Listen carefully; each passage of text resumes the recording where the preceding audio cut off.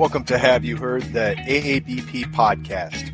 My name is Dr. Fred Gingrich, and I'm the Executive Director at AABP. And today we're going to be joined by Dr. Isaac Jumper, who is a clinical instructor at Mississippi State University College of Veterinary Medicine. We're going to be discussing a series of 3 papers that were published in the AABP peer-reviewed journal, The Bovine Practitioner. We're going to primarily discuss the results of a survey of cow-calf producers who were members of the National Cattlemen's Beef Association across the United States. The authors asked the cow-calf producers, why are you in the cow-calf business? And then investigated what factors impact producers to keep cattle health and production records. How do they use and access technology for cattle health and production records? And what is the veterinarian's involvement in cattle health and production record keeping? Stay tuned to see how you can develop opportunities in your cow-calf practice that benefit you, your clients, and their cattle.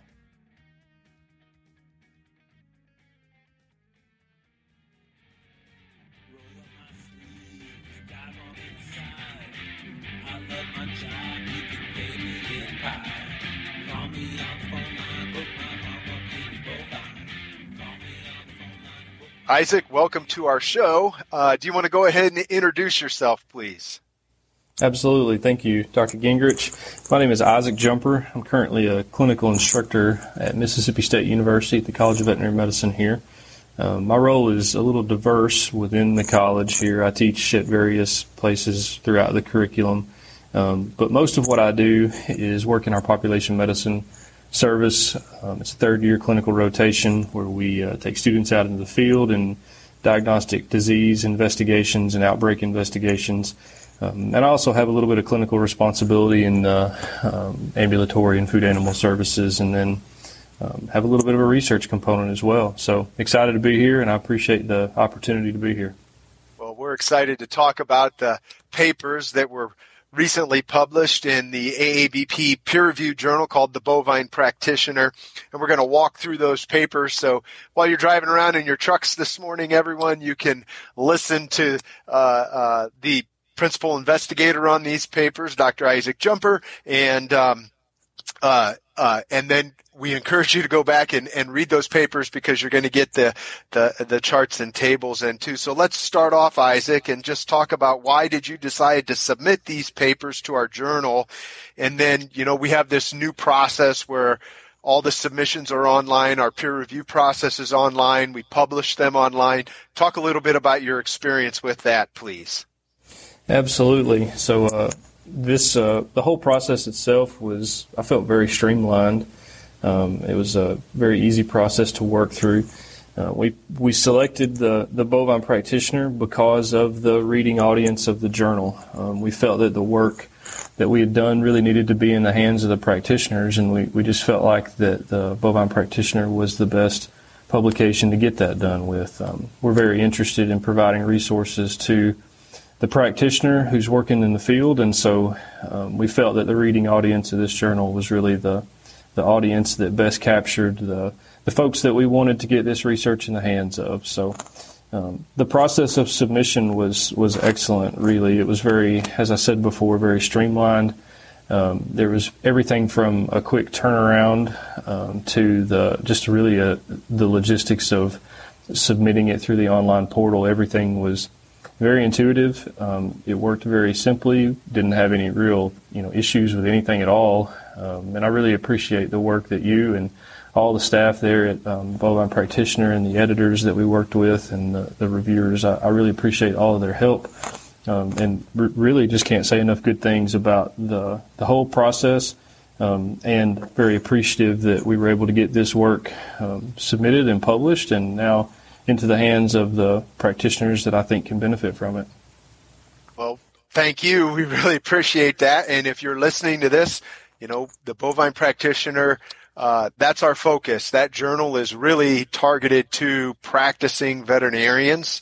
I think the articles are pretty easy to read for a practicing veterinarian. You don't need a PhD in epidemiology, and they really provide information that, and especially I think this series of articles provides information that really can help that practicing veterinarian. So I appreciate that. And if you're interested, if you're listening to this and you're interested in submitting an article to the Bovine Practitioner, we'll have links in the show notes about how to do that. And you don't need to be in academia to submit research. You could be industry veterinarian, a practicing veterinarian. So I would encourage you all to check out our journal.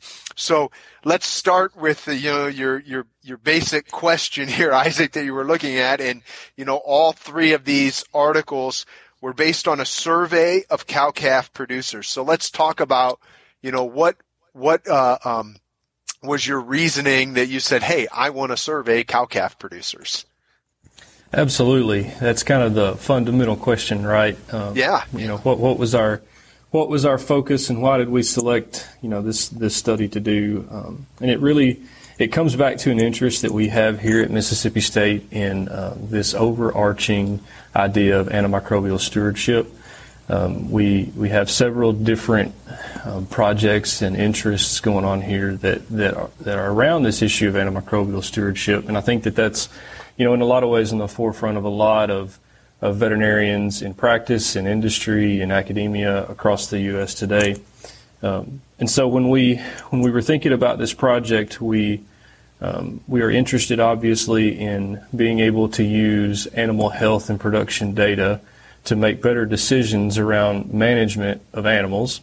And we think that, if we are able to collect strategic types of information and strategic types of animal health data, then we might be able to use that for a various, number of things to be able to improve the management and the overall health of those animals, and maybe even in such a way that we can reduce disease risk or reduce, the need to use antimicrobials in that sense. And so, we were interested in cow-calf producers primarily because that's really kind of the foundation of the beef supply chain in the United States, and a lot of the potential, health events that a calf may struggle with, many of those have some origins at the level of the cow-calf operation. And so we were really interested in how are cow-calf producers collecting and using information, first of all, what's going on out there, what's actually being done, and then second of all, how do we use that information then to provide tools and resources to these producers that can improve that decision-making process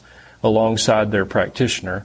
And then, how do we equip the practitioner then to use this information to provide evidence-based recommendations that not only benefit, the bottom line and the profitability of the producer, but also improve the overall health of the animal that they're caring for, and maybe even, like I mentioned before, reduce the risk of disease and reduce the need for the use of antimicrobials at the cow-calf level or, moving forward in the production chain.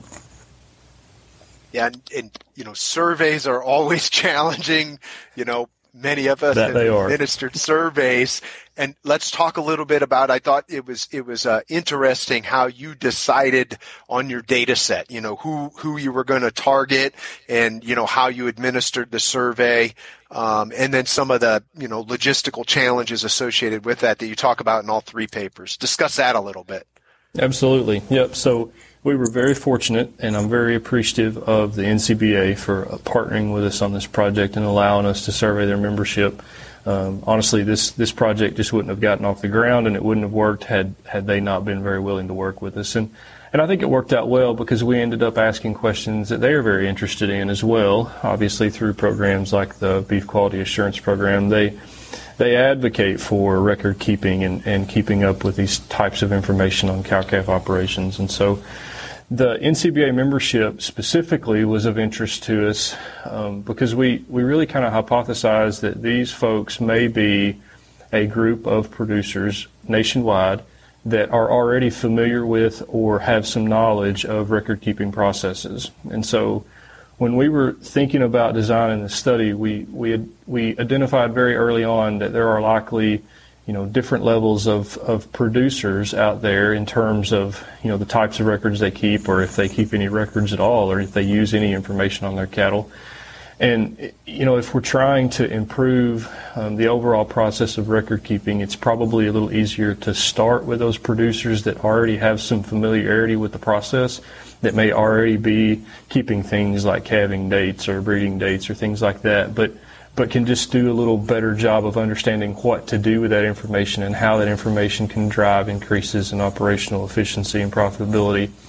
And so that was really the reason that we decided to start with NCBA producers, and that we just felt that they were probably familiar with these topics that we were going to be asking about, and we were unlikely to encounter a large proportion of these producers that just had no familiarity at all, or were opposed to the idea of keeping any records. And so that means their opinions were really the opinions that we were interested in, from the standpoint of, if they're already collecting and using some records, then they may be willing to, they may be amenable to some improved methods of doing so, especially around using more efficient electronic records. So that's just a little bit about, the sample data set. We did the survey. It was a mixed method survey. We sent out paper packets to all these producers. There was a little over 14,000 producers in the data set, and we asked that the NCBA only include those producers that are actively, or that were on their membership list as involved in cow-calf operations. And then we included the first question in the survey to help us further refine the responses. And so the first question was, are you actively involved in cow-calf production? And that was just another way that we could try to refine and make sure that there weren't businesses or other individuals that would be answering this survey that were not directly involved in cow-calf production. Like I said, we sent it out to a little over 14,000 producers. And we did that through a third-party printing service, and then we received, a large number of responses as well. We got a little over a 25% response rate back from that, so we were very pleased with the response rate. The interesting thing, and I think we'll probably talk about this a little bit more, was when we sent the packet, we gave the producers 3 options to be able to respond to the survey. They could fill out the paper survey that I included in the packet, along, with a number 9 business reply envelope. So they could just fill it out on paper and put it in that business reply envelope and drop it in the mail and send it back to me. Or on the letter of introduction that I sent to them, there was a little short URL that they could enter into a web browser and answer the survey online.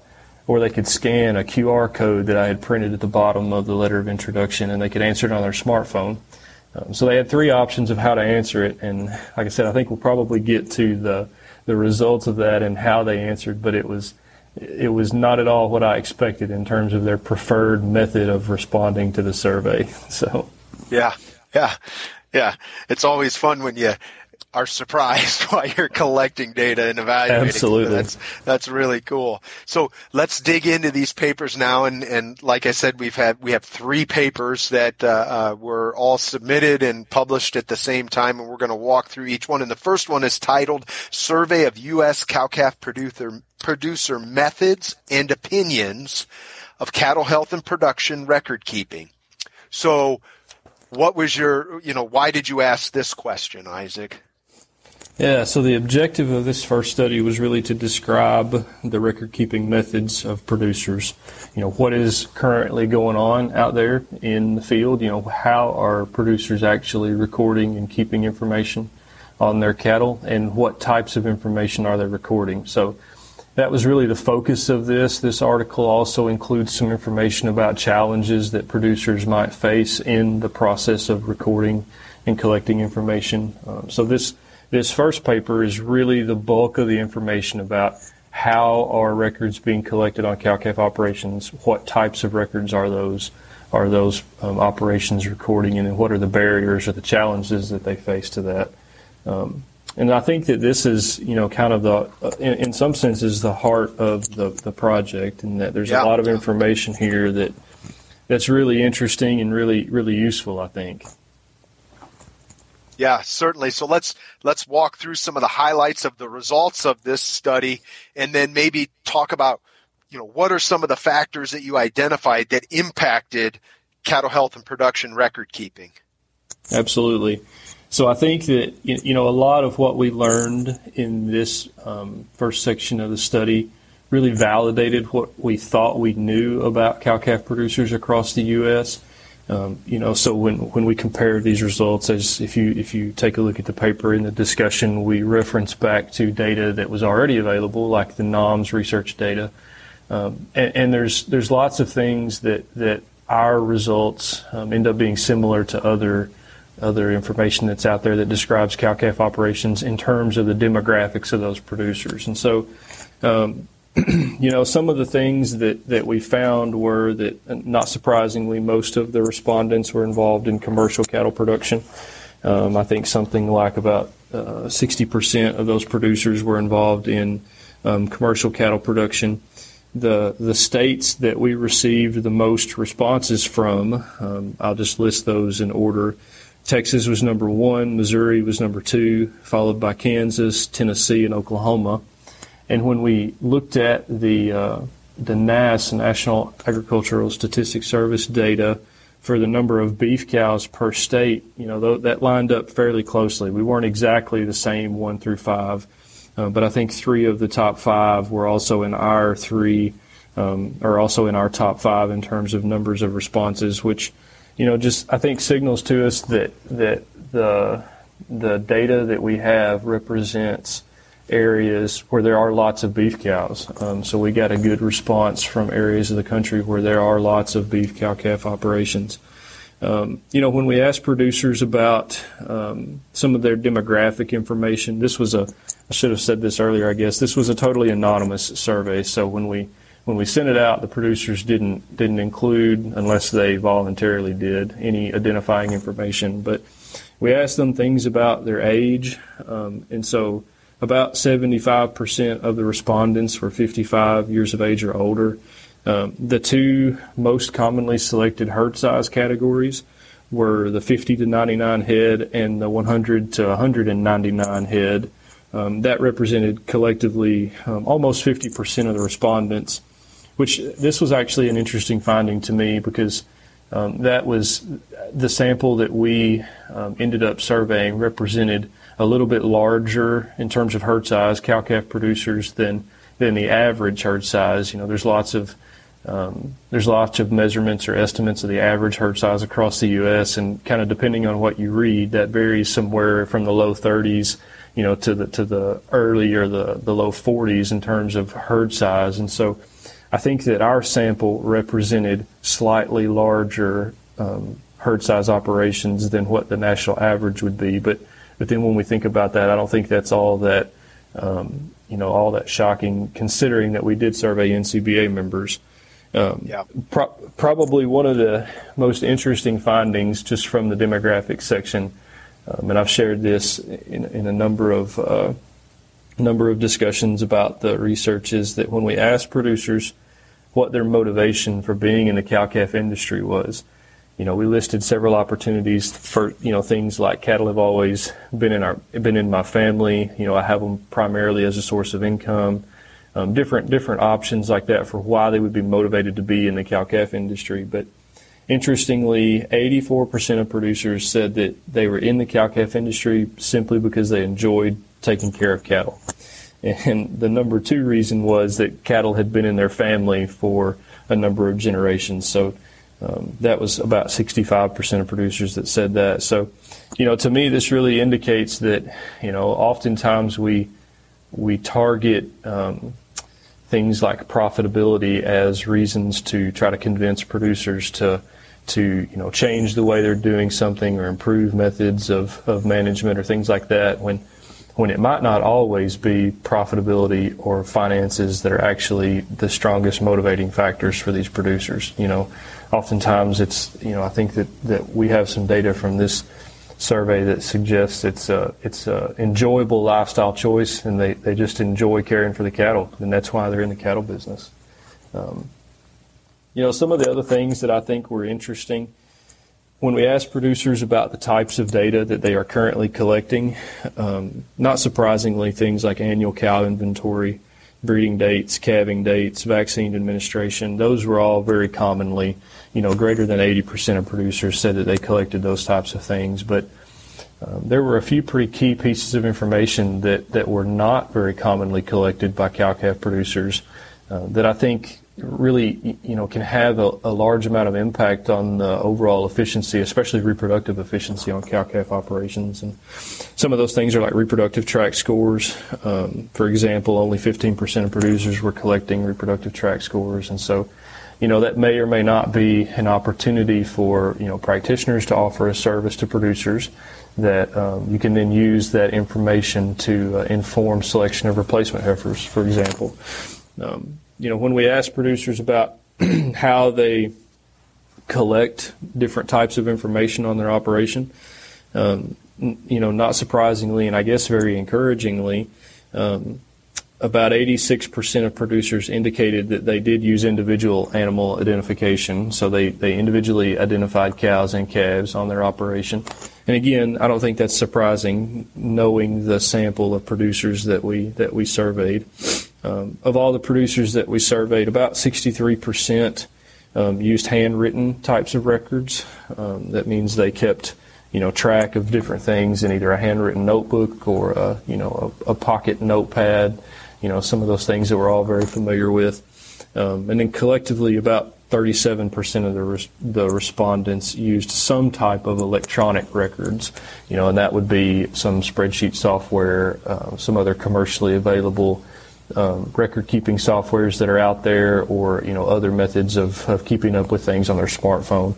So that was interesting. About a third of those respondents were already using some sort of electronic record-keeping method. So I think those are some of the more interesting descriptive types of results. And we did a little bit of an inferential analysis on this data to describe some of the outcomes that we were interested in. For this first particular paper, we were primarily interested in the outcomes of, what are the factors that drive the collection and use of any kind of records, first of all, on cow-calf operations. The second outcome we were interested in is, what are the factors that drive the use of electronic records specifically? And then the third outcome we were interested in is, what are some of those barriers or the factors that are related to the commonly recorded barriers or challenges that producers might face as well. And so I think we could talk about a couple of the factors that influenced the use of any type of records on cow-calf operations. Yeah. I think that was really kind of one of the core questions of this work. And so when we did this inferential analysis, a couple of the factors that kind of rose to the top and were consistently related with producers using any type of records were the type of operation. We found that seed stock producers had greater odds comparatively to commercial producers of using any type of records. I don't think that's surprising, really, knowing what we know about seed stock producers, and that most of those producers are pretty detail-oriented, and they may be that way because of the requirements of breed associations to then submit information in for registration and those types of things. And so that wasn't an unsurprising finding for us. Another variable was the age of the respondent. Younger producers just had greater odds of keeping any kind of records. The gender of responses, female responses, had greater odds than male respondents of keeping any type of records. And then interestingly, if the cow-calf operation was the producer's primary source of income, then those respondents had greater odds of saying that they kept any sort of cattle health and production records compared to those respondents who said the cow-calf operation is not their primary source of income. And then the last factor that was really related to this outcome was whether or not the producer, well, it was really level of education. And so those producers with higher levels of education, the highest category that we asked about being some sort of a postgraduate or professional degree, those producers had greater odds than producers with lower educational levels. And I think that's probably a little bit due to maybe a familiarity with data collection and data use. some of these producers that may have participated in postgraduate or professional degree programs likely, collected some type of data for those programs and are familiar with its use in decision making and whatnot. So I think those are some of the more interesting, inferential results from the study. Great information there and kind of the background for the rest of our discussion, Isaac, about this survey of cow-calf producers. The next paper that we're going to talk about is titled Survey of U.S. Cow-Calf Producer Access to and Use of Technology for Cattle Health and Production Record-Keeping Purposes. So let's get into the objectives of this paper in the series. Absolutely. So this paper was very interesting, I felt, in that, the focus was really around what types of technologies are available to cow-calf producers to record cattle health and production data. So really the objective was just to describe those types of technologies that producers would have access to and what they're currently using as well on their operations. So that was really the focus of this second paper. Yeah, let's talk a little bit about the results of this paper and, what impacts cow-calf producer access to use of technology and using technology for cattle health and production record keeping. Absolutely. I'll kind of mention here at the beginning, because one of the first results that we list in this paper is related to how those cow-calf producers chose to respond to our survey. Yes. Yeah. And I alluded to that a little bit earlier, but we found that when we sent out a paper survey that the overwhelming majority of producers preferred to just fill out the paper survey and mail it back to me. And so that's absolutely fine with me. I have a giant stack of surveys still sitting in my office. And I had a lot of help from some folks to help me go through each one of those paper surveys. That was quite the experience. It was great because there's also lots of handwritten notes and things that we got from producers about the surveys, and overall it was very well received. I feel like the respondents were very open and willing to share information about their operations with us.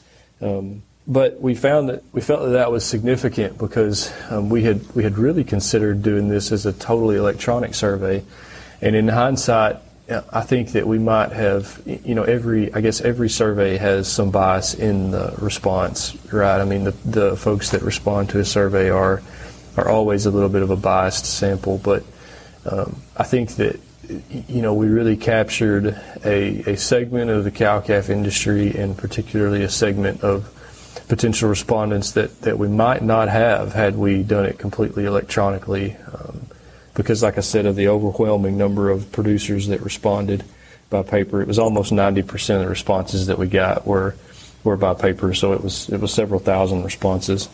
So anyway, we can move into some of the results from this paper.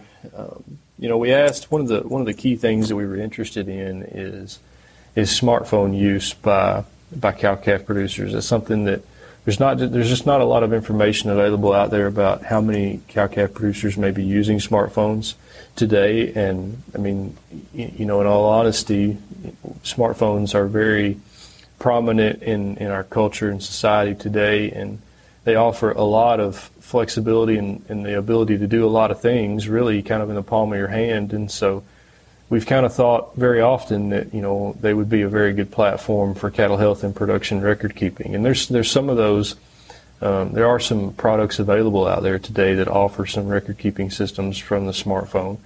And so that was one of the first things that we asked. One of the first questions that we asked producers was about whether or not they're currently using a smartphone. And 85% of all the producers that responded said that they did own and use a smartphone every day. Interestingly enough, an even greater percentage, about 93% of producers said that they had access to a computer on their operation that they could use for cattle health and record-keeping purposes. And then almost 90% of producers had internet access at their office or headquarters. And that was really interesting, too, because we really kind of felt like there would be some pretty significant regional differences in internet availability. And we asked, producers which state, obviously, as we discussed earlier, that they were in. And so with having some knowledge of what state they were in, we could then kind of look at this data by region of the country. And the internet access was really greater than 80% across all regions. There really wasn't any region that had less than 80% of respondents that said they had internet access. And that was at the headquarters of the operation, the way that we worded it in the question. So I think it's reasonable to assume that they wouldn't necessarily have internet access all over their cow-calf operation, but they would at least have that access at the headquarters or at the ranch office or wherever that may be. Okay, so about 72% of respondents were familiar with internet-based electronic information storage systems. That's kind of a mouthful, but we were interested in whether or not respondents whether they were familiar with things like the cloud or OneDrive or different sorts of internet-based data storage systems that might commonly be used today and might commonly be used from a smartphone, because those types of databases or information storage systems offer lots of data storage availability, and it can be done in such a way that it doesn't tie up a lot of memory or storage on a local device. And so there's there's issues with that, in that sometimes if data is lost, then it can be hard to recover or whatnot. But we were interested in what cow-calf producers thought about that type of technology and that type of data storage system. And so about 3/4 of respondents were familiar with that type of technology. And interestingly enough, about a third, almost 35% of respondents said that they would be willing to use some sort of an internet-based electronic information storage system to store or to house their cattle health and production records. So that was fairly interesting, I think. We also asked some questions about where cell phone signal was available around their cow-calf operation.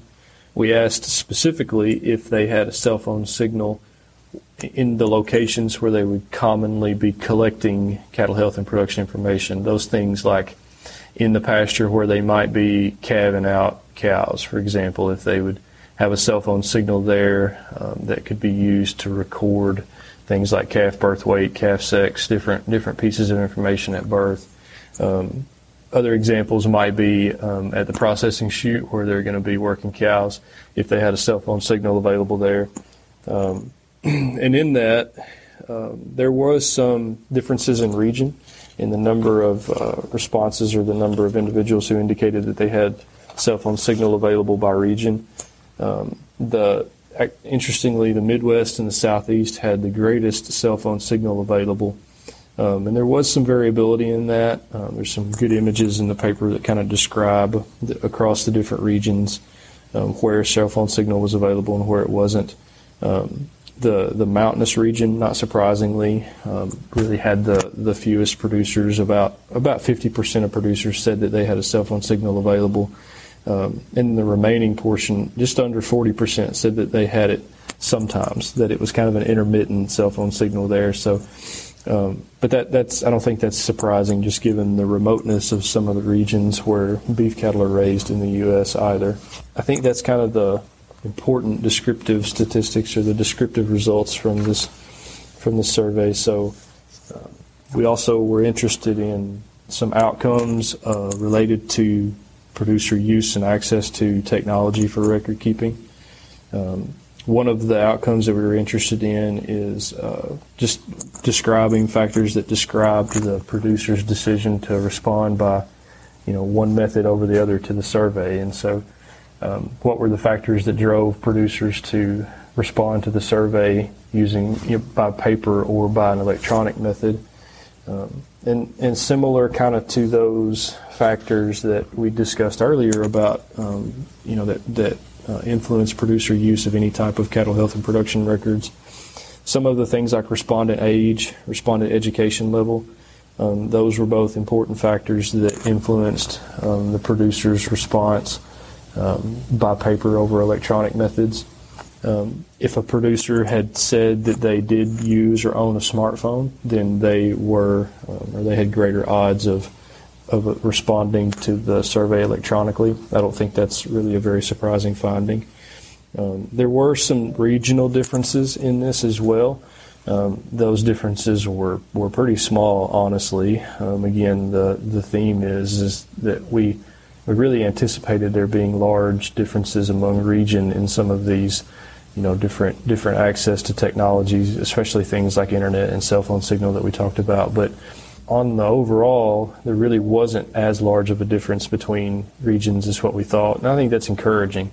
So I think that's one of the outcomes that we were interested in. Another outcome that was of particular interest is what factors might motivate a producer to say that they were interested in using a smartphone to at least collect and record cattle health and production information. To me, this is kind of the most interesting inferential analysis that's included in this second paper. So producers that already owned and used a smartphone, I think fairly obviously had greater odds of being interested in using that smartphone to capture cattle health and production data. Other things like respondent age and respondent education level, you can kind of see that these variables were pretty consistently involved in some of these record-keeping outcomes that we were interested in. Younger producers had greater odds of being interested in using the smartphone to capture cattle health and production data. Respondents with higher education levels had greater odds of being interested in using their smartphone in that way. And then things like respondent herd size and whether or not the operation was their primary source of income were also related to that. Producers with larger herd sizes were more interested or had greater odds of saying they were interested in using a smartphone to capture cattle health and production records. I think that that might be intuitive as well. As with larger herd sizes comes just a larger volume of data that needs to be collected, and those producers might be interested in a little bit more efficient or a faster way of collecting that data, and that one option for that might be using a smartphone type of technology. An interesting thing that we found when we asked within this analysis about the association with primary source of income and interest in using a smartphone was that cow-calf producers who said that the operation was not their primary source of income had greater odds of being interested in using a smartphone for record keeping. And this was a little bit interesting because I kind of thought it might, we'd hypothesized that it might be the other way around. And when we thought about this a little bit, I think that some of the concepts of diffusion innovation that some of our listeners may be familiar with might explain this a little bit. There's a theory that describes the diffusion of innovation into societies, and a lot of the early work on it was done with the use of different hybrid varieties of corn in the Midwest and how it diffused into communities and using hybrid varieties. And it's pretty interesting to read about and to understand a little bit of the factors that motivate people to change things that they've been doing. And when you look at the different stages of individuals within a community like that, the very early, the folks that adopt new technology very early, they're called the innovators, and then you have the early adopters. And I think that in a sense we may have surveyed lots of innovators or early adopters in our given sample, and I think that that's a good thing. Those are the people that we're interested in their opinion. But that might describe why these producers that they're not necessarily dependent upon the cow-calf operation as a primary source of income. That doesn't mean it's not a significant source of income to that producer, but because of that, they're a little bit more willing to take a chance on something that they might not be sure about. And so in this particular case, I think that might describe a little bit about why we found this specific association in this analysis. Yeah, that's really interesting, and I think that our listeners that are in cow-calf practice, there's some really good tips in that paper for you to have conversations with your clients about, record keeping and how you can be involved in that, which leads us to our next paper, which is about veterinary involvement. And that third and final paper is called Survey of Veterinary Involvement in Cattle Health and Production Record Keeping on U.S. Cow-Calf Operations. So talk about the objectives, Isaac, and why did you want to specifically look at veterinarians and their involvement in cattle health production records? Yes, sir. So this last paper really wraps up the last pieces of information that we asked in this survey, and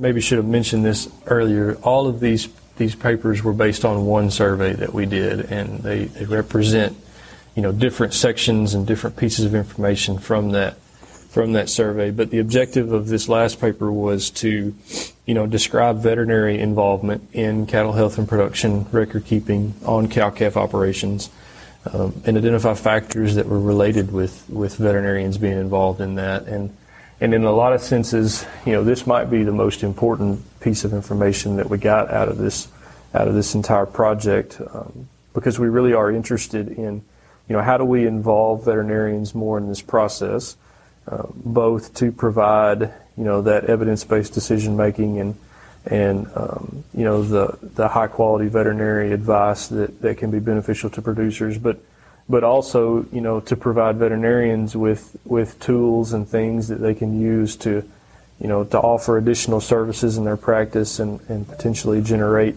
income from those services in their practices. And so I think this is, in a lot of ways, some of the most important findings from this entire project. Yeah, I agree.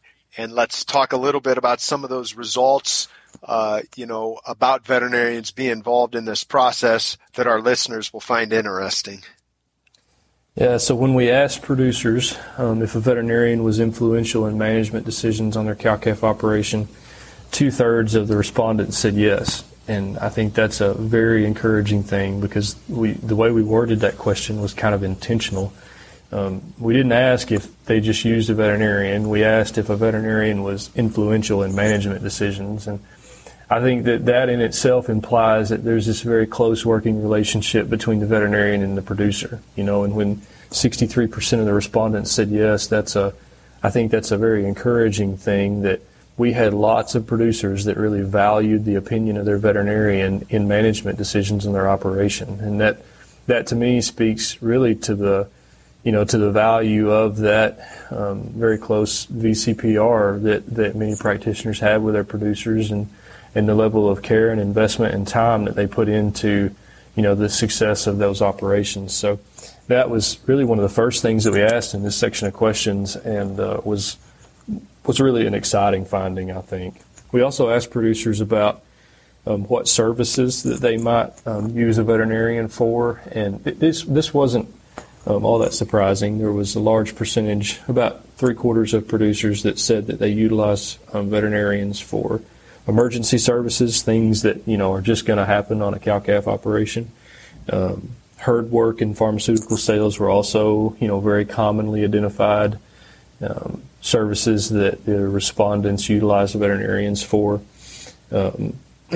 When we asked if veterinarians were currently collecting and recording or using cattle health and production records on the cow-calf operation, most producers said no. And so we interpreted this as, there's lots of opportunities out there for veterinarians to offer these services to those clients, especially in light of another finding that we had, because we asked producers, if the service was available, would you pay a veterinarian to analyze cattle health and production records and provide management advice based on that information?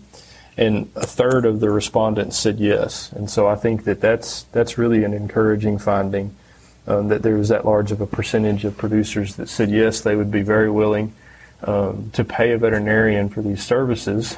And so I think that, when kind of interpreted as a whole there's lots of opportunities for veterinarians to be involved in some sort of a data collection and analysis system on these cow-calf operations.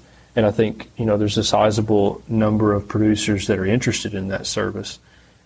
Another one of the last interesting descriptive things we found that was also very encouraging is we asked these producers what their primary source of cattle health treatment and vaccination information was. So where do they get information about really cattle health topics?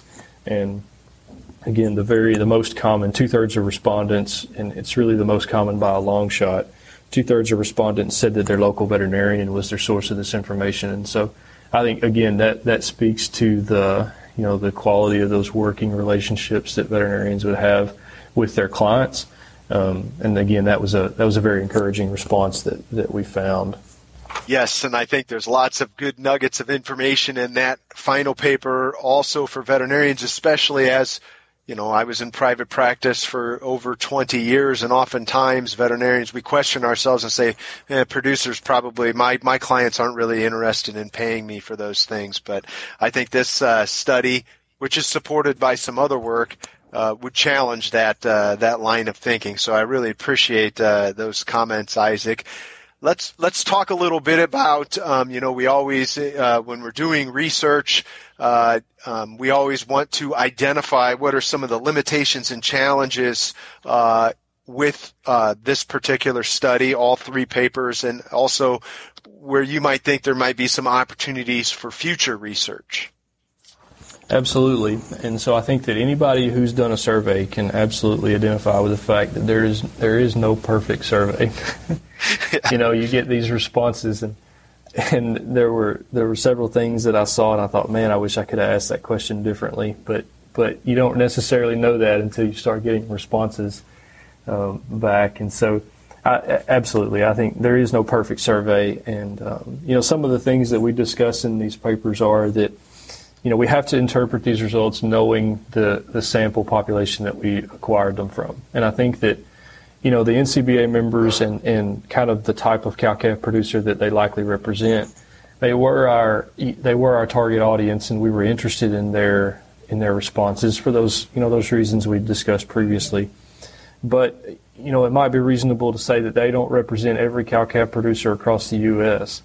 And, really going back to what we talked about with some of the ideas of innovation diffusion, it may be that we captured, a more sizable number of those innovators and early adopters and early majority of producers by using this NCBA data set. And I think that's advantageous to this project, but at the same time, we have to recognize that, if we surveyed, a totally different population of cow-calf producers, we might get different responses from this. And, I think that's okay because when we think about, a practitioner that's interested in implementing some of these services in their practice, well, it's not very likely that every single cow-calf client that they have is going to be interested in this. And I think that, the best use of their time and labor in implementing some of these things may be to identify a few of those more progressive, really good clients that value their time and their opinion and approach those clients and say, hey, what if we started keeping up with some of this information and using it to tackle some of these challenges that we may be facing. And so I think that's really, in summary, the takeaway that we have from the population that we sampled, and understanding that although it's probably not representative of every cow-calf producer, it still is valuable in that sense. And, and additionally, with surveys, you always have those that don't respond, right? And so I think that, if we were able to get information from all those that received the survey but chose not to respond, well then, there may be some differences as well. But I think that is similar to what we talked about with, producers that did not receive the survey. Those NCBA members that chose to respond, maybe those members that have a vested interest or have particularly strong opinions about record keeping. So they saw the topic of the survey and they had some, opinions that they were willing to share about it. And those that chose not to respond may have been, a little more apathetic towards the topic. And so I think that, with any survey, you always have to consider a couple of those things, the non-response rate, and then the population that's surveyed in and of itself. But like I said, considering those things, I think there's some valuable information to be gained from from the data that we collected, and I think it is meaningful for the practitioner as well. what do you think are some of the challenges as we close up here? Our listeners that are practicing veterinarians, and especially those cow-calf veterinarians that are trying to get into offering consultative services to cow-calf producers. What are some of those challenges, especially in terms of cattle health and production records, and how might veterinarians work with producers to overcome those barriers? What are some take-home messages for those veterinarians? Absolutely. I think that's a great question. And, I think it starts with building that working relationship with the cow-calf producer. We try to teach our veterinary students here at Mississippi State that, you have a working relationship with the producer, and that producer ought to see you as an investment in their operation and see your services as an investment in the operation. And I think you build that relationship with those producers by offering the things that meet their immediate needs, and being willing to go and do those things, to see that emergency after hours or on the weekend, and do those things that meet the needs of the producer, and build the repertoire that you have with that producer as their practitioner. And then, over time you develop a relationship where the producer may be, more comfortable sharing some questions that they have, or seeking your input in, different management type decisions. And I think at that point, then, the practitioner can begin to incorporate or begin to approach the topic of, well, what if we did a little better job of capturing birth dates, for example, or at least counts of calves that are born per week of the calving season. I think that, that right there, if you have a little bit of information about the calving distribution within a herd, that goes a long way in being able to describe some of the reproductive efficiency in a cow-calf herd. And that's not difficult information to collect either. It can be as simple as counting the number of calves that are new in a calving pasture on a daily basis, or every few days, or every week, or whatever that may be. That doesn't require a lot of extra time or effort, and it can really, we can use that information to then extrapolate and get an idea of, how efficiently our breeding season progressed, and then make some decisions that might be beneficial in things like tightening up a calving window or increasing the uniformity of a calf crop and things like that. And so I think those are some important places to start. And I guess, I generally try to tell folks that, you don't have to start with an incredibly complex, very detailed record keeping system.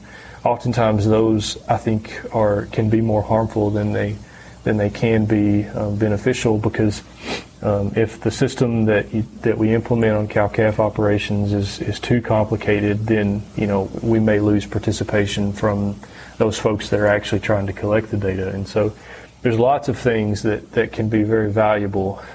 Counts of animals, counts of health events, temporal information about the distribution of these events over time.